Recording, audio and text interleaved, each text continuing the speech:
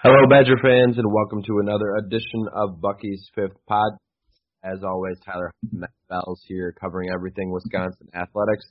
And on today's show, we got a little bit more pep in our step, a little bit better mood because Wisconsin basketball was able to pick up a victory over Rhode Island. Yesterday evening, we're recording this Thursday morning. It'll be out Thursday mid-morning. So pretty quick turnaround for the podcast, and we'll talk about the basketball game a little bit, and then we'll get into our Iowa breakdown, talk about what the offense needs to do to kind of get things moving, see how the defense is planning for this Iowa attack. And then at the end of the show, we have an interview with Ben Ross of Black Heart Gold Pants. He hopped on the show to give us an insider look at the Iowa Hawkeyes, kind of break down how this resurgence for Iowa has happened, what to make of Spencer Petras at quarterback, and how this Iowa defense has stood up to be stout for so many years. So a fun episode. I think it'll be a good episode, and hopefully next week we're coming back and talking about a Wisconsin football victory because I think everyone would very much enjoy that given the last couple performances in the last couple weeks. Matt, how are you this morning? I'm doing great. Yeah, to echo what you were saying, I think this weekend's going to be an important game for the Badgers. Just for fan morale, team morale, considering that basically they've lost their last two that they've been able to play, and then you've had COVID issues that have cut short their ability to play. So they're kind of reeling, ready to play. I would assume that this team will come out fired up, but Iowa will be doing the same. So I'm excited for a really good game, and hopefully there is a lot less flaggage than what we saw in that basketball game last night. Oh, man, that transitions just well. We'll get into the basketball game quickly before we touch on that. I think there was really kind of big storylines there with Brad Davison and the fouls. I mean, that game was, from a watching perspective, kind of hard to watch because you couldn't really get into a rhythm where it just seemed like a whistle every other second that, if you were watching it and there was a foul, maybe you looked away, something else, and it just felt like a game that, and maybe the players too, because the shots weren't necessarily falling. It kind of ebbed and flowed like that. But what did you make of the fouls before we kind of talk about the Brad Davison performance? I mean, it was absolutely absurd just how many fouls there were.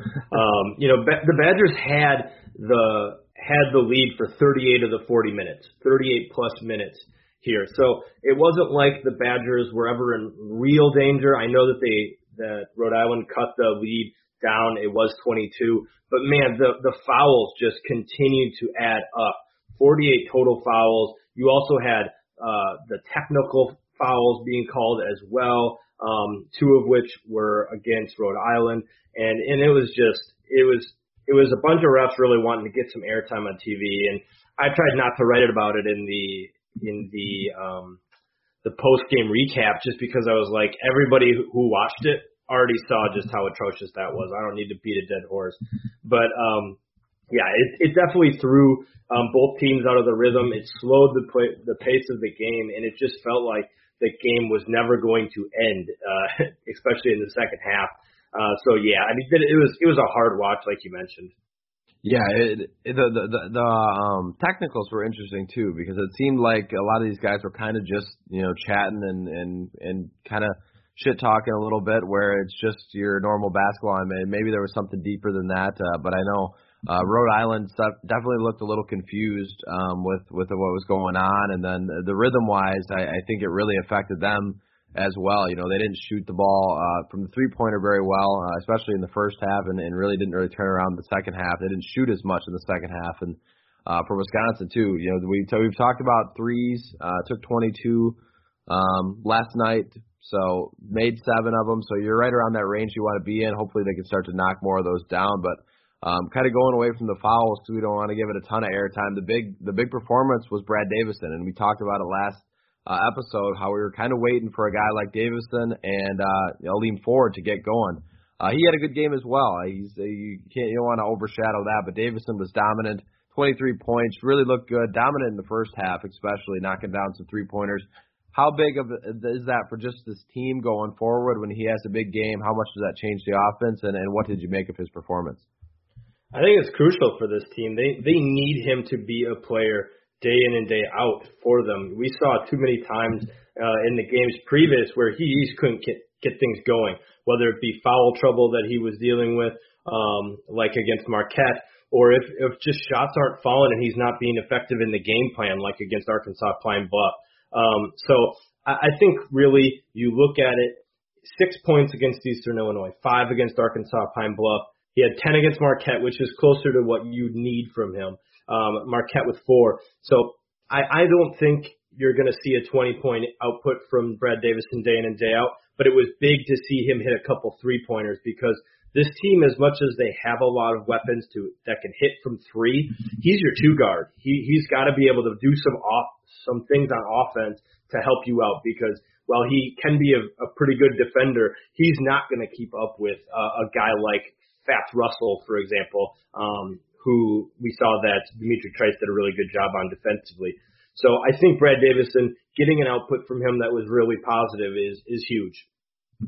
Yeah, he was really strong, and I think him having big performances, like you mentioned, is big for this team because it allows them to not rely so much on the bigs. You can play through any of the 5 guys, kind of whoever is looking strong on that night. And when Brad Davison's on, it just seems to elevate everybody else's game, and the offense moves better. I don't know if there's a certain reason why, but he's just a guy that when he's really playing well, everything else seems to click. And it doesn't have to be a 23-point performance from him every night. He doesn't need to be the leading scorer every night.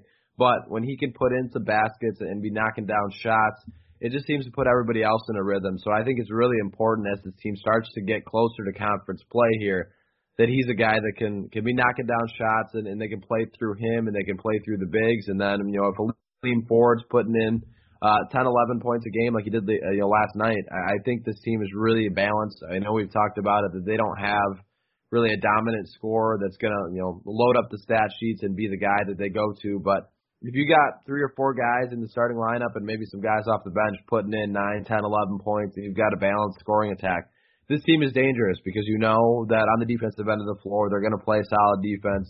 They've been rebounding better over these last couple games, so you're going to have them pretty strong on the glass. It's really just Wisconsin basketball. It comes down to making shots, and if they've got 3 or 4 guys that are making shots, they're going to be a hard team to beat. Oh, for sure. I mean, this is a team that has a lot of talent, and they're going to go as far as they're able to score. I think defensively, we still saw them struggle with fouls, something that happened against Marquette as well. But I think really you look at it, there's players who are starting to emerge, and I think that will help them. You see Tyler Wall, you see Jonathan Davis playing extra minutes, doing the little things to help this team out. Tyler Wall once again led the team with a plus 19, plus or minus. The kid is by far kind of the player that kind of propels the engine. And you saw him play almost 30 minutes against Rhode Island. He has steadily increased the amount of minutes that he's playing. He's not going to show up with crazy amounts of points in the stats count, but you see 6 rebounds, you see a couple blocks, a couple steals, and assists, and really he is the Energizer Bunny that keeps this team going. And Jonathan Davis had a really beautiful sequence there where he had a block on one end, came down the other court, hit a reverse layup, shortly thereafter hit a nice turnaround jumper. And so those 2 guys I think are going to be also big for this team because you mentioned Aleem Ford. He's just not consistent enough right now for him to be playing crazy number of minutes and for you to expect that he's going to be on. He's going to be a guy that's going to be in and out and probably split time with Wall, and they deliver something very different. So when they're both out there, Aleem needs to be a score first forward when he's out there, and Wall needs to continue to do the dirty things to continue to help this team win.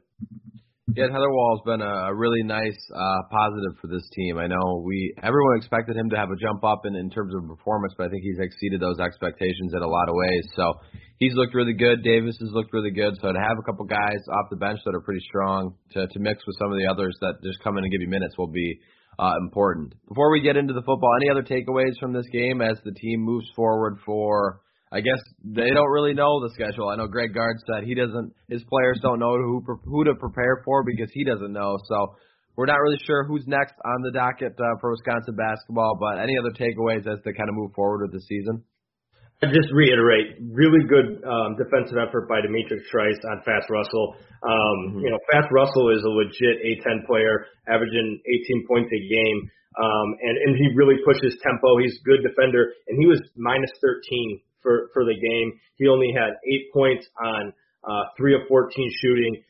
Demetric Trice did a really good job in a league with some really good point guards. I know the Big Ten's mostly known for their big men. There's some good point guards that Demetric Trice is going to have to hold his own against, and to see him shut down Fats Russell pretty much, that's definitely a feather in his cap, and hopefully gives him some confidence to rebound from that Marquette game.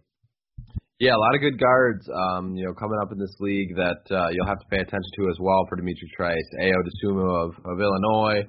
Iowa's got a bunch of guards that are knocking down shots. Their performance in the ACC Big Ten Challenge was impressive. So this league is going to be a lot of fun once they get into conference play that way. So, all right, well, that wraps up our basketball talk. It's time to now get into the football discussion. Iowa, Wisconsin, Heartland Trophy on the line. Really a huge game for both teams. Iowa has really been playing well these last few weeks after an 0-2 start. They've rallied, won 5 in a row, so things are looking strong for them coming into this game. They've got a Wisconsin team kind of on the ropes a little bit. You mentioned it at the beginning, losing your last 2 games, having some COVID issues. It feels like forever since Wisconsin has scored a touchdown and won a football game. So big game for both teams, really. It's a rivalry game, so you can kind of, the cliche, throw out the record books and everything like that. It'll probably be a similar contest to what we've seen for the last, how many years, low scoring, defensive battle, but hopefully Wisconsin can put together some points here, and we'll hop right into that because I think that's kind of the big thing to talk about is the Wisconsin offense and what they need to do. So how do you think the Badger offense is going to attack this Hawkeye defense that has gotten better and better as the season's gone on? Well, first and foremost, I think one of the main keys is they need to do a good job in the interior of the defense because Iowa has some really good in defensive linemen and interior defenders. You look at some of these guys, and Davion Nixon is a stud. He's been playing really, really well. He is the third leading tackler as a defensive tackle, has 13 tackles for loss and 5.5 sacks. So you're looking at Caden Lyles not out. We're not sure if Cormac Sampson's going to be back. We're not sure if Joe Tittman's going to be back, although I doubt he is, considering he's been out for some time now on the injury report. It makes you hope that Tanner Bortolini can hold his own against Davion Nixon because he is a legit one of the best defensive linemen in the Big Ten. So I think making sure to do a good job against that Iowa interior, but then you need to establish the run game. I think Wisconsin got a little too overzealous with the pass last game, and I know part of that was they had to do it because they had to also catch up, but there was times when they went away from your bread and butter. I love to see Jalen Berger as straight up RB1, no more and sometimes not even having him in the depth chart. To see him at number 1 now, that should give an indication that hopefully they feed that guy because that's what they need to do. That's how the Badgers have done a good job against Iowa in the past is you need to wear Iowa down. They've got a lot of really good linebackers, but I think you've got to get back to running the ball, get some side-to-side motion, and maybe get something going with the passing game out of the backfield. Get Berger out in space with the ball with a swing pass or a wheel route or something like that. You've had some time to prep for that. I would expect try to get the ball to Berger as much as possible because he is your best weapon. Yeah, no doubt he's the best weapon, and I totally agree with you. I think he's going to be a guy that, the last few games he's only gotten 15 carries a game. I think he needs to exceed that mark, kind of by a wide margin. But also, if you're not going to get him touches in the traditional run game, I think they do need to get him involved in some screen game or some outlet passes. Just get him touches, get the ball in his hands as much as you can.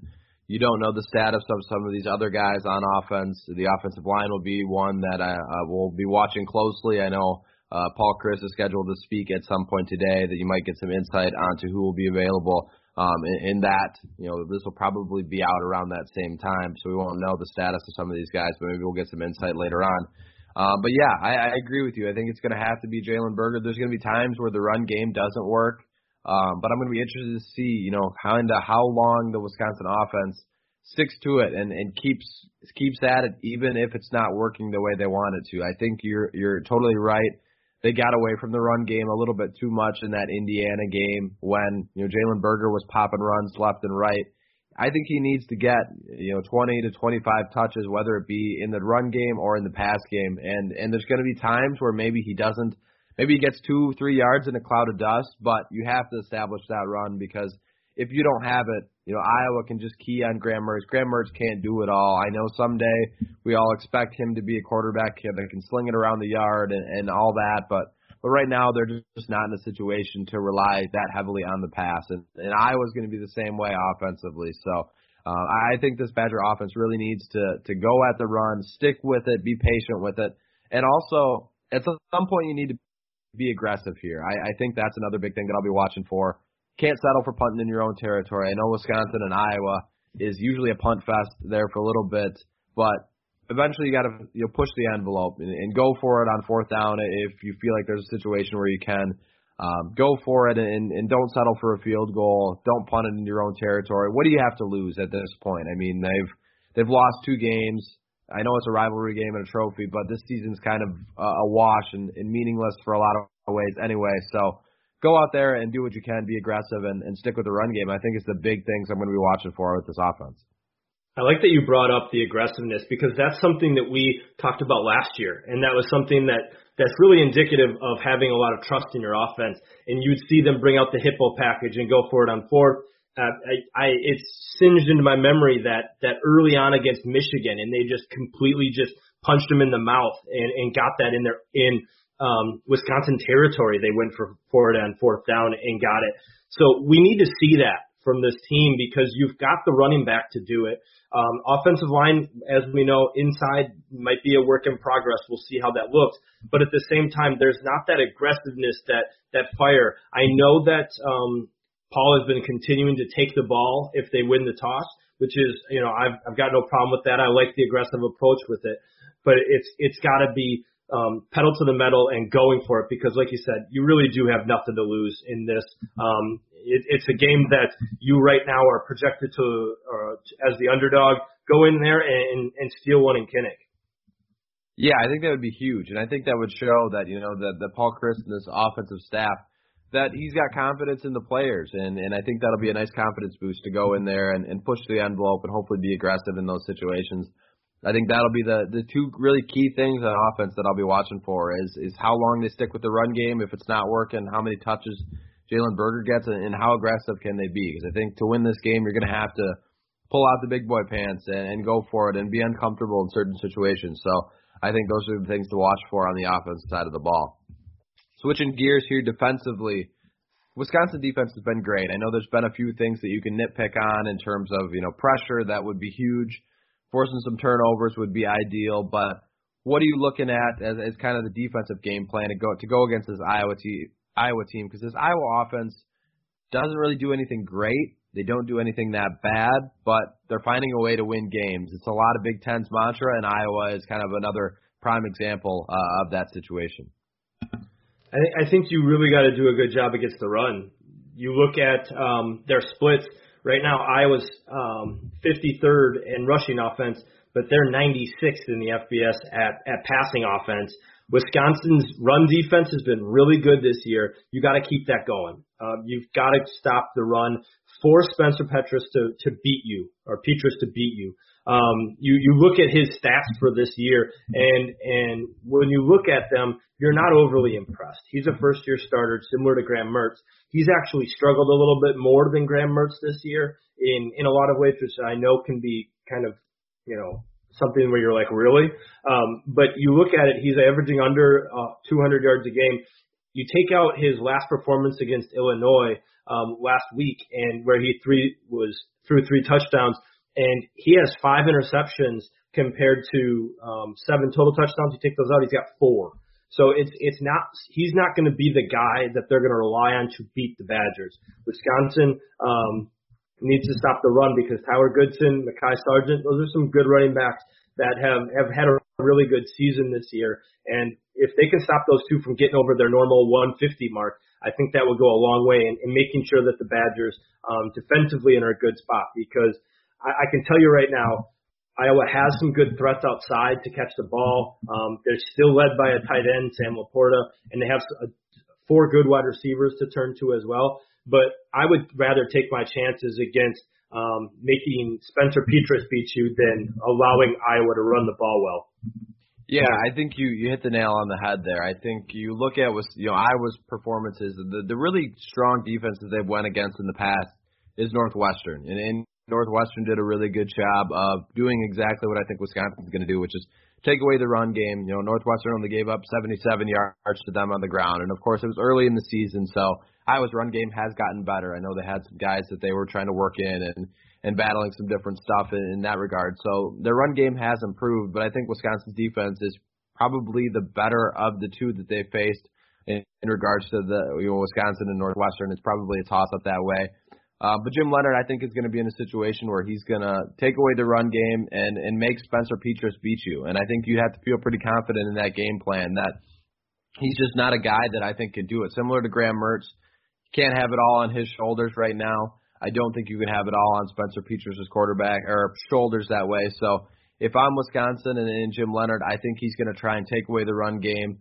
Maybe they can get some pressure, and that would be great. But I think if you're shutting down the run game and just making him beat you consistently with throws, I feel pretty good about it, because not only is the front strong and can take away the run game, but the Badgers secondary is good. They've got a lot of good players back there. I know Wild Goose would be big in this situation. He's, of course, gone. But you've still got a lot of good corners that have played pretty well. And the defense as a whole has played good. Very comfortable with shutting down the run, making Spencer Petras make some tough throws to beat you, and hopefully you can get in his face a little bit and make it even harder. But I think that's got to be the game plan for the Badgers, is just, saying, hey, opposing quarterback, we don't think you're very good. I don't think he's that strong, and hey, come out and beat us. And if you do, tip of the cap to him and that offense for coming out and executing. Especially when you have the cornerbacks in the secondary that the Badgers have had. They've played really well this year. I would think that the Badgers would be confident in that group. I know Jim Leonhard's confident in that group. So this is an opportunity. Get after the quarterback. Make him uncomfortable. Make him beat you. The Badgers need to get to the quarterback as well. That would be another key here for the defense, because if you're going to trust that secondary is good, it also means selling out on the run, but also selling out to make Spencer Petras' life a little bit hell back there. Yeah, I think that would be really the big thing to watch for defensively, is how tough they can make it on a quarterback that has struggled in a lot of ways. I know he had a good half of football last week against Illinois in that second half, but for the most part this season he hasn't been anything special. And the Wisconsin defense has gone against Iowa quarterback Nate Stanley in the past was a lot better than him, and they found ways to shut that kind of down. So it'd be interesting to watch for in that regard. Before we get into the predictions and stuff, any other keys or things you'll be looking for on Saturday afternoon? Penalties. The Badgers have struggled with penalties the last 2 games. It's a big reason why they lost against Northwestern. It's a big reason why they lost against Indiana. Right now they're averaging 42 yards of penalties each game. You look at it, though, the bulk of their penalties came in the last 2. They've been averaging 42 yards over the season. The bulk of those penalties, though, came against the last 2 games. So they need to clean that up. I anticipate that they will. I think both teams are going to play fairly disciplined, but in a game where you can expect that, you can't be the team to mess around and give Iowa extra opportunities or increase Iowa's field position, because we talked about that, hey, Iowa actually has a pretty good offense. I know that we can say that, hey, Spencer Petras hasn't done anything wild this year. They're still second in the Big Ten in scoring offense with 32 points a game. Yeah, I think that's going to be really something to watch for, and I think the other thing to look for in that is special teams. Wisconsin has had some rough weeks in special teams. Last season was kind of ugly. The last time Wisconsin went to Kinnick, there were special teams mishaps for Iowa that changed the game for Wisconsin, put them in a good field position. But Charlie Jones for Iowa is a really strong punt returner. They've got some guys that can really flip the field if you are kicking to them that way. So having that, side of the game really buttoned up, I think is going to be important as well. So, important to make sure that they're taking care of special teams, taking care of penalties, because in a low-scoring, low-possession, tight game like that, special teams and penalties can be make or break. You can flip the field and get a quick score. Penalties, you can advance the opposing offense down the field a little bit. If you're picking up 15-yard penalties here and there, all of a sudden you can get into territory to move the football. So I think those are two things to watch for as well in this contest. That'll be really important overall. I like it. All right. Who do you think, as we get into kind of the prediction side of it, come Saturday night after the game, who are the guys we'll be talking about? So on defense, I talked about that, Iowa's going to try to run the ball, and that the Badgers need to stop it, but they also need to get to the quarterback. One of the guys that the Badgers have really, he's been so close each game defensively and getting to the quarterback. He leads the team in quarterback hurries. I'm going to say Leo Chenal gets home and gets a big sack. He's second on the team in tackles. I would anticipate with the Iowa run, he's going to be called upon to fill those gaps. So I think Leo Chenal is going to have a big game here. Maybe he gets a splash play. The Badgers haven't been really great at creating turnovers. Maybe he can get one in this one. And then on the offense, because this is going to be a slobber knocker, I'm going to go with the two fullbacks. I think that Graham Mertz is going to get talked about after this game no matter what, just because it's based off of the last few games, how he looks is going to be a talking point. But I'm going to go with the two fullbacks. I think you're going to see the other Chenal brother, John, as well as Mason Stockey, help this team out, whether it be in the run game, in the red zone, whether it be catching a nice pass. I know Stockey has gotten involved a couple times with that. But Iowa's got some good linebackers. Can those guys, knock them off the ball, give them some open lanes for Jalen Berger? So I'm going to go with the fullback experience on offense and Leo Chenal on defense. Yeah, I like those picks. I like those picks a lot. I think inside-wise, the inside linebackers in Chenal and Sanborn are going to both have big games, whether it be racking up tackles that way. So I like that pick. And then I think the fullbacks will be important as well. It's always the Iowa game where the fullbacks and the offensive linemen really come out and play well on really both sides of the ball. So it'll be interesting or both sides of the field with Iowa's offensive line usually playing pretty well as well. So I like that pick. For me, I think I'm going to go with defensively. We're talking about shutting down the run. That starts up front with nose tackle Keanu Benton just eating up blocks. I don't necessarily know if he'll have a huge game in terms of output, tackles and sacks in that regard. But I think he'll be a guy that if you watch the game, you may not see it on the stat sheet, but if you watch the game, you'll see him taking on blocks, plugging things up. Same with a guy like Isaiah Loudermilk, guys that are just taking that on, open things up for the linebackers to come up and make tackles, make plays. That's the way Jim Leonard's defense is designed. So if they're going to shut down the run game and make Spencer Petras beat you, it's going to start up front, and it's going to start in the middle with your nose tackle, just making everything messy and plugging things up. So I think Keanu Benton could be a guy that has a big performance and really executes for this defense.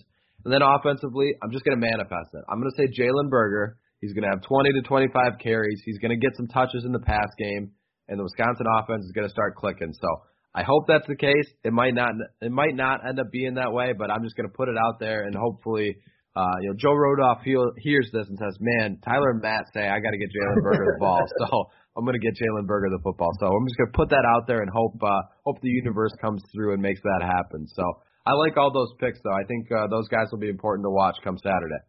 Give him the ball. Give him the football. How many more times do we have to say it on this podcast and this site? All right, that brings us into the score prediction. What do you think is going to be the end result on Saturday afternoon?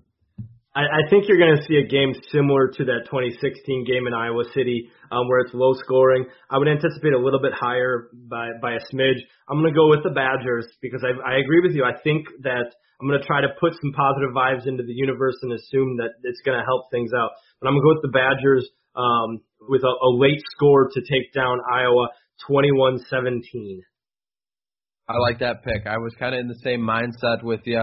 I put a 2017 tight, a late game, going to come down to a couple plays here and there. I think to the last time they went to Kinnick, I think it's going to be similar to that. It's going to be low scoring. Something's going to break late, and hopefully the Wisconsin offense is the team and the side that does it. So I think you're on a really strong prediction there. 3 touchdowns would be ideal. I would love to see a Wisconsin offense score 3 touchdowns, but I think the kind of the same thing, maybe 21-17 or 20-17.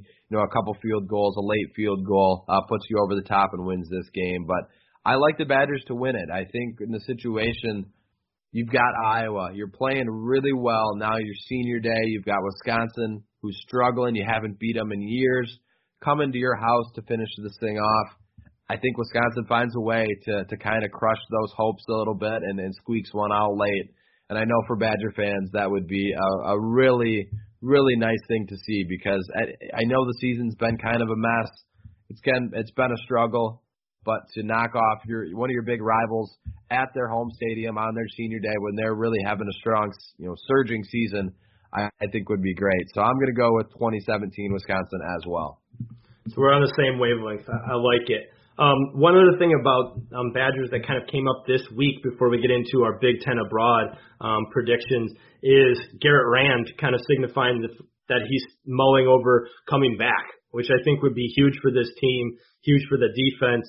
And it makes a lot of sense because he missed out on an entire year, has battled injuries, probably wants to get a little bit more film on tape for the NFL. I think that would be a guy that would make a lot of sense for the Badgers. The other guy I still think, and I'm putting this out in the universe, trying to make it happen as well, kind of similar to what you were doing, is Danny Davis. I think you look at, he's missed a lot of time this year. He hasn't had a redshirt season, and I would anticipate that he wants to be the guy. Maybe he comes back as well. So those are a couple guys to kind of keep an eye on as potential players to come back, even though they're seniors this year. Yeah, I think, Northwestern was talking about it. Pat Fitzgerald wanted all his guys on his defense to come back, and I know it sounds like there's some that were considering, and I would hope for Wisconsin as well. That's part of the silver lining of losing some of these games, is some of these guys didn't get the opportunity to put more on tape, and if you want to pursue something at the next level, some of these guys are going to need that. So it's unfortunate the situation that happened with losing some of these games, but maybe you get a benefit of some of these guys wanting to come back and go out.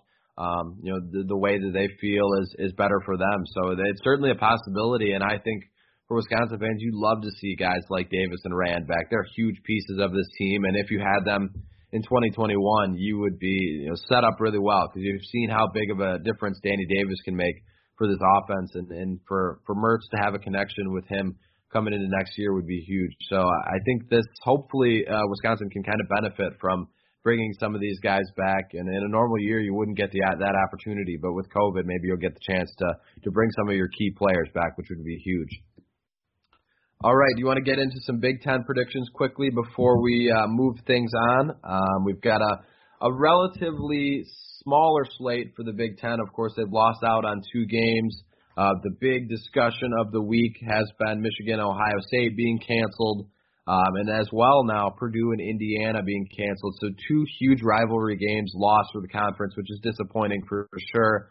I think I hope this championship weekend allows some of these teams, an Indiana, Purdue, to maybe play, next week. But it's really all up in the air right now with that weekend. So before we get into that, we'll talk about this weekend.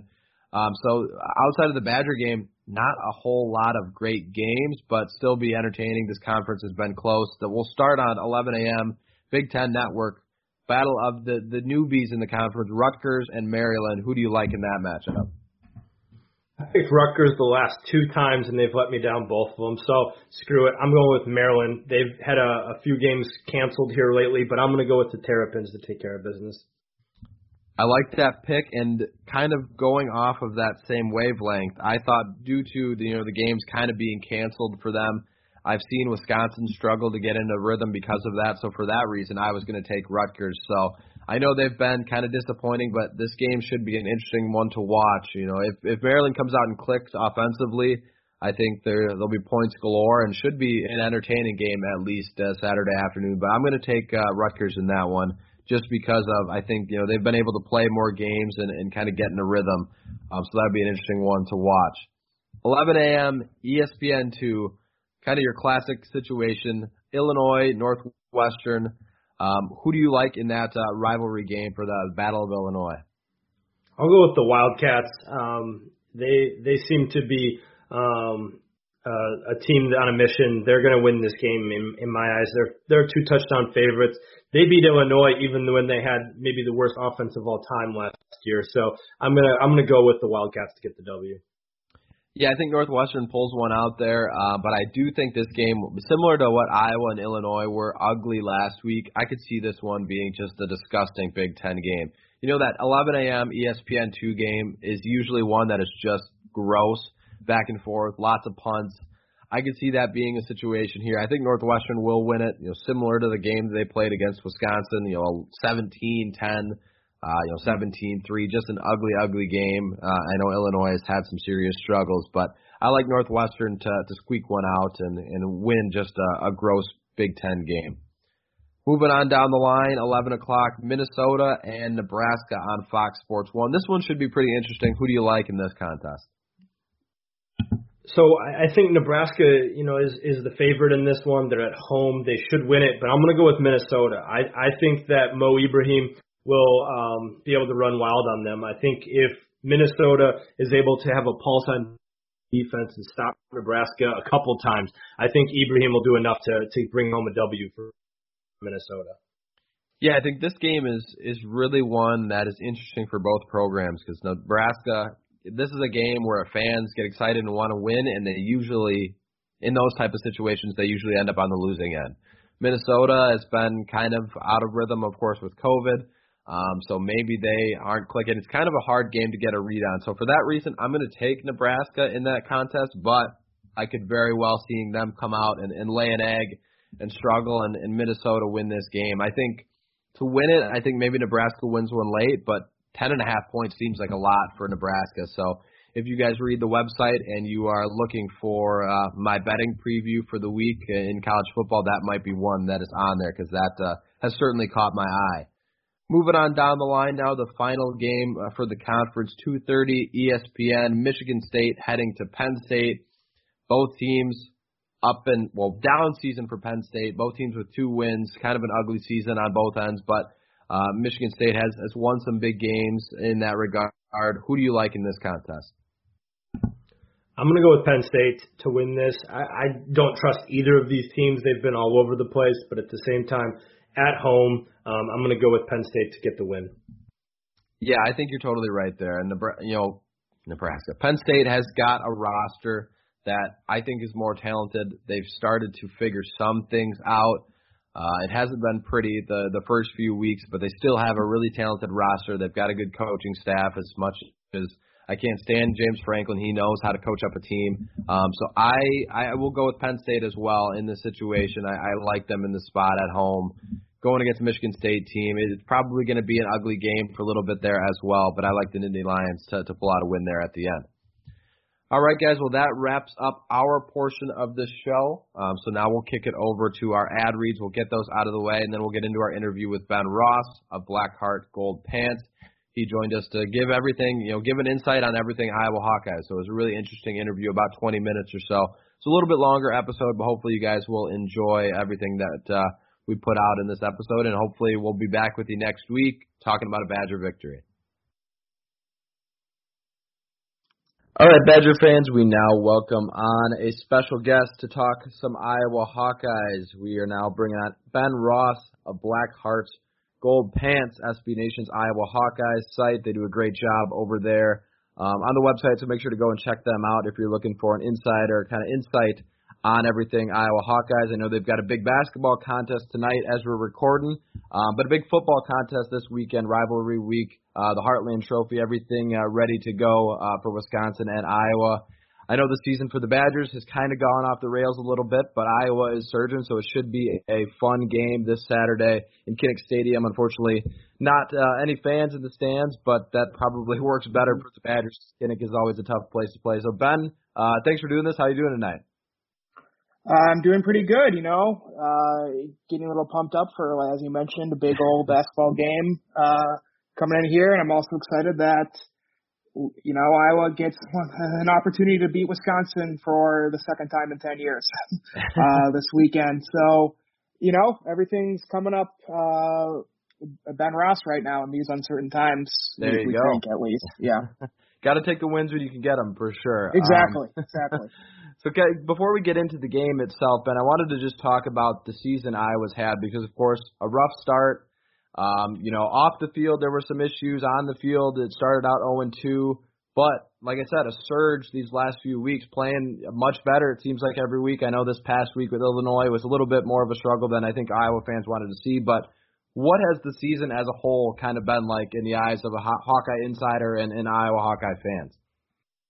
It's really, I'm not going to get too much into the off season, really. The first two games losing to Purdue in the exact same way. We've lost to Purdue 3 times in the last 4 years, and each of those times has been because, we're putting pretty fresh and young safety on David Bell or a David Bell caliber player for one reason or the other. And it's just been really tough because Hawkeye fans will ride or die for Phil Parker, our defensive coordinator. I think some will argue he's, the best in the country, or put him up against Brett Venables or the other classes of the NCAA. And just, he sort of, peed down his leg against Purdue. Nothing to say for some costly fumbles in the fourth quarter that kept Iowa from winning. And then obviously in the Northwestern game the following week, Iowa goes up to a 17-0 lead and never scores again. Just a typical way, Pat Fitzgerald owns Kirk Ferentz. He doesn't pay real estate on his home in Evanston or in between Kirk Ferentz's ears. And or doesn't pay real estate taxes, rather. So really looking forward to him going to the Chicago Bears, so we never have to see him again on the sidelines. But, it was the mood around the program and the fandom and the blog itself was so dour after starting 0-2 against 2 really winnable games. Purdue didn't have Rondale Moore or Brian Brom in that game. Or Jeff Brom, rather, the head coach. Brian Brom, his brother, did the coaching. So they didn't have, Jeff Brom, who I think most people would agree is a great coach, hires horrible defensive coordinators for whatever reason. And, so he's also sort of, these are 2 coaches who are one's pretty new to the league, the other's been around forever, who have just sort of had their way with Kirk Ferentz. And, at that time we were thinking, maybe a lot of us thought that the off-season stuff would sort of galvanize the team and create a flag to rally around.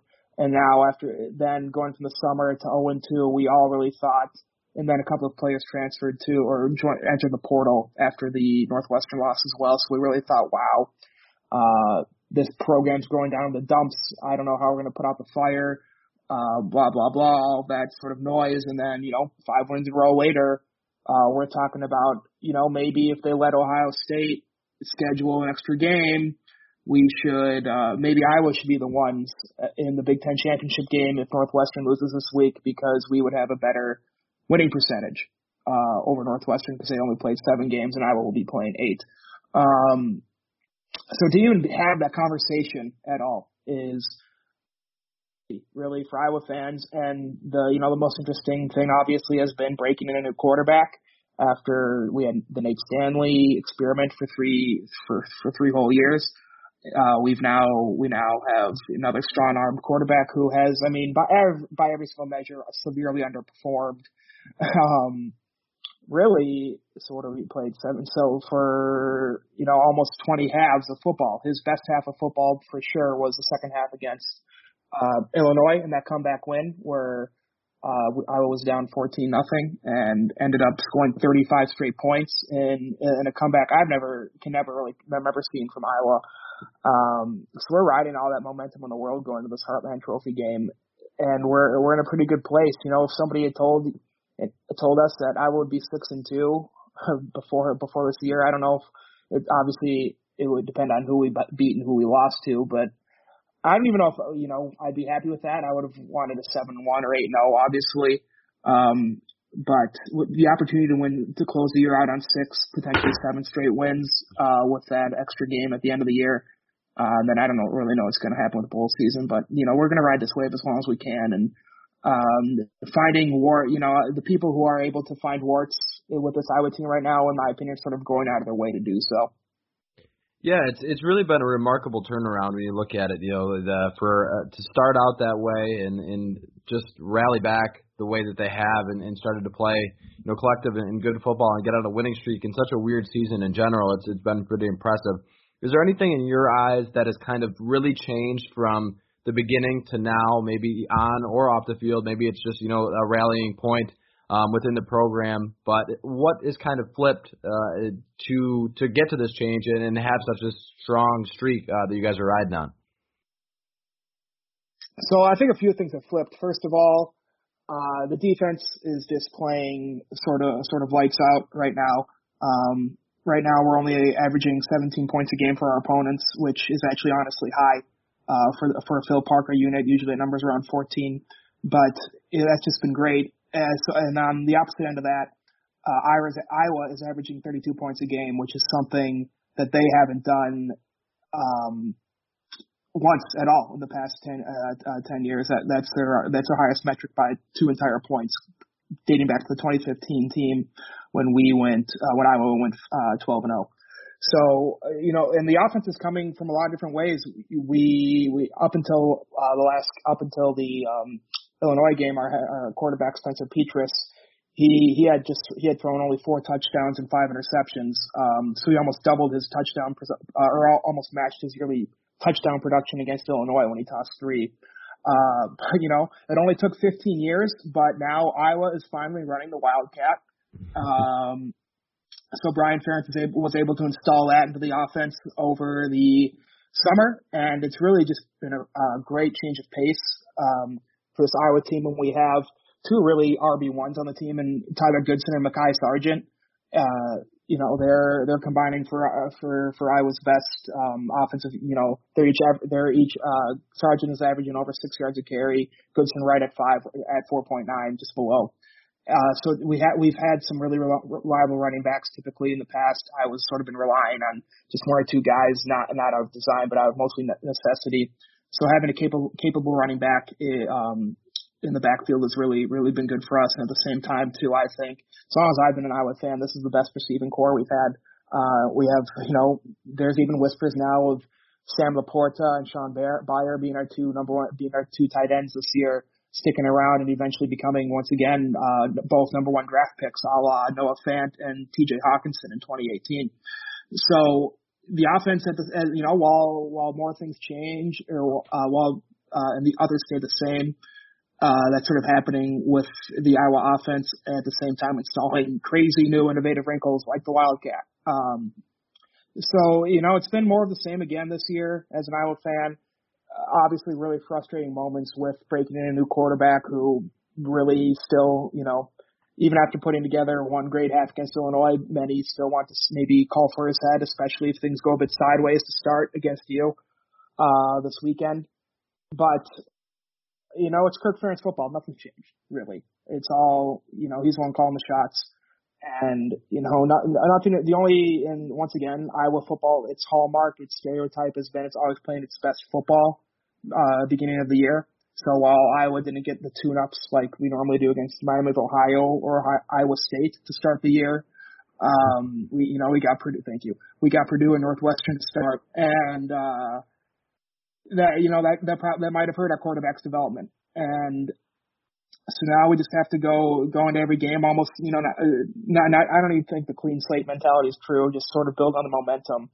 And hopefully Spencer Petras doesn't need an entire half to truly wake up this week. Well, you kind of transitioned me really well to the next question that I had for you, and it was about Spencer Petras.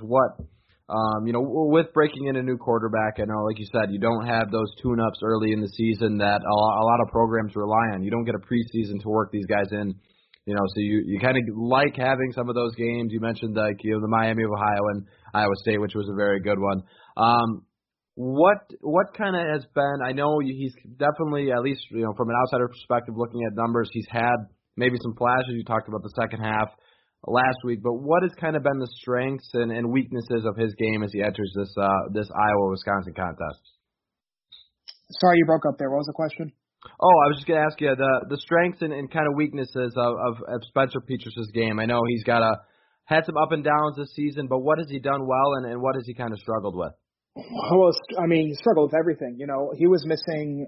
He missed Goodson on an out route that was a 6-yard route, and he threw it 3 yards in front of Goodson. Against Illinois, he's missing deep bombs. He's missing short bombs. He's missing over the middle. He's missing over his left shoulder, his right shoulder, his back foot, his front foot. Just consistency. Like, he's got the arm strength to really make any other throw. We saw that with one of his touchdowns to Bayer against Illinois. It was just a beautiful pass off his back foot, finally stepping up in the pocket strong. I think it's calming down too. He's a huge guy. I think he's 6'5", about 220. And he's actually a little bit fleet of foot, too. He has some moves. He is athletic. They have called his number a couple of times, not just on under center scrambles, but a couple of QB draw looks from the shotgun, which I haven't really seen much, out of Iowa's offense ever. At least not since Brad Banks. And yeah, I mean, it's him making the easy throws first, getting into a rhythm. Iowa's wide receivers last week against Illinois were up in the quarterback's grill in a way I've never seen before. Their body language was, I don't want to say negative, but I've never seen an Iowa wide receiver be so emotional over, fairly so in my opinion, over a really poorly thrown ball when he had 5 yards on the nearest defender. And so it's just really making the easy plays, even if they're not for a first down or for a big gain. But, if it's 3rd and 3 and you miss a wide open guy 5 yards down the field, that's an opportunity for your offense that you just missed out on. And we've seen that all year long. In my opinion, the pass blocking and the run blocking this Iowa offensive line has been providing him and the running backs has been above average. Iowa, I think, sort of has a stereotype for being this bullies of the Big Ten offensive line, and I don't think that's really been true. Recent years it has. We've had Tristan Wirfs and Alar Jackson bookending, and now we have Tyler Linderbaum, who, as a sophomore, is getting first round looks as a center, which is pretty unheard of right now.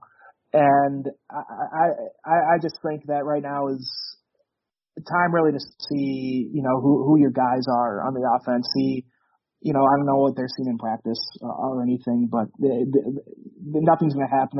Petras is going to lose his job the rest of the year. So we just have to ride or die with him, and hopefully he leads us off into the sunset this year because, I mean, if we're being honest, Wisconsin's having a down year, and if Iowa's clicking a little bit right now, Iowa's having an Iowa year. It's not up or down; it's just a typical Iowa year. And if winning this game against Wisconsin, I think, is going to be huge for the matchup next year because Iowa will no longer be playing with the history of the last time the seniors on the team next year saw Iowa beat Wisconsin. They were in diapers. Yeah, that's a great point. I mean, this is a rivalry that is kind of been a little bit one-sided, but it can kind of Wisconsin saw it a couple years ago with Minnesota, how that can kind of shift momentum for a program, especially going into the following season. So definitely interesting storyline from that aspect for sure. Defensively, Iowa's been really just kind of your typical Iowa defense from what it seems like, just really fundamentally sound, strong against the run, but what has really been their recipe for success on the defensive side of the ball? It starts with Davion Nixon. He's our defensive tackle, all getting Bednarik Award consideration now that came out this week. He is the straw that stirs the entire Iowa's defense drink, and that's crazy to say about an interior defensive lineman, but he really is just that guy. He's got 5.5 sacks on this year. He had a pick 6 against Penn State to basically seal the game a few weeks ago, making some truly athletic plays. You would think when he first had the pick 6 against Penn State, I thought he was one of Iowa's linebackers with the moves he put on. He is able to take on any double team. He's able to play at the end. He's able to put him anywhere on the defensive line, and you have to commit 2 guys to blocking him, and that really opens things up. We've got another very capable defensive end opposite him, Chauncey Golston. He has 4.5 sacks on the year. And more so even with Nixon, he's got 13 tackles for a loss too. So he's integral in stopping opposing running games while also, he can get to the quarterback no problem too.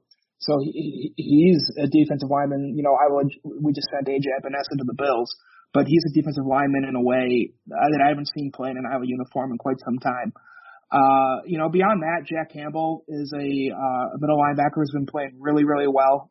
He had mono to start the year, unfortunately, but he's finally getting in his stride, I think. I thought if he had full reps, he'd be leading the team in tackles, but opposite him, we've got Seth Benson at our outside linebacker position, not Seth Benson, rather, Nick Niemann, who his brother Ben is a starting linebacker for the Chiefs right now, another former Iowa linebacker. Just a really great linebacking core that you haven't, that you see out of Iowa, but they're a little bit more athletic from the linebackers I can remember. And then meanwhile, with Phil Parker, who I mentioned earlier, Iowa is sort of known as DBU. We've got Desmond King and Josh Jackson and Michael O.J. Moutier and Amani Hooker, all recent guys that we sent to the NFL from Iowa's defensive backfield. And right now, Matt Hankins, our number one corner at number 8, wearing number 8 rather, is looking to be the next guy that does that. I think overall Iowa's defensive backs have been a little bit underperforming this year because they haven't had a total shutdown guy. We're breaking in sort of a new guy at strong safety in Kayvon Merriweather, who's literally his only football offer period was at Iowa. He was going to play college basketball at Western Michigan before Phil Parker gave him a call, and he's been playing really great this year after losing his starting job last year to an injury, and then Dane Belton is another sophomore who's playing a little bit of a cash position, which is a newer thing Iowa's been doing for the past few years.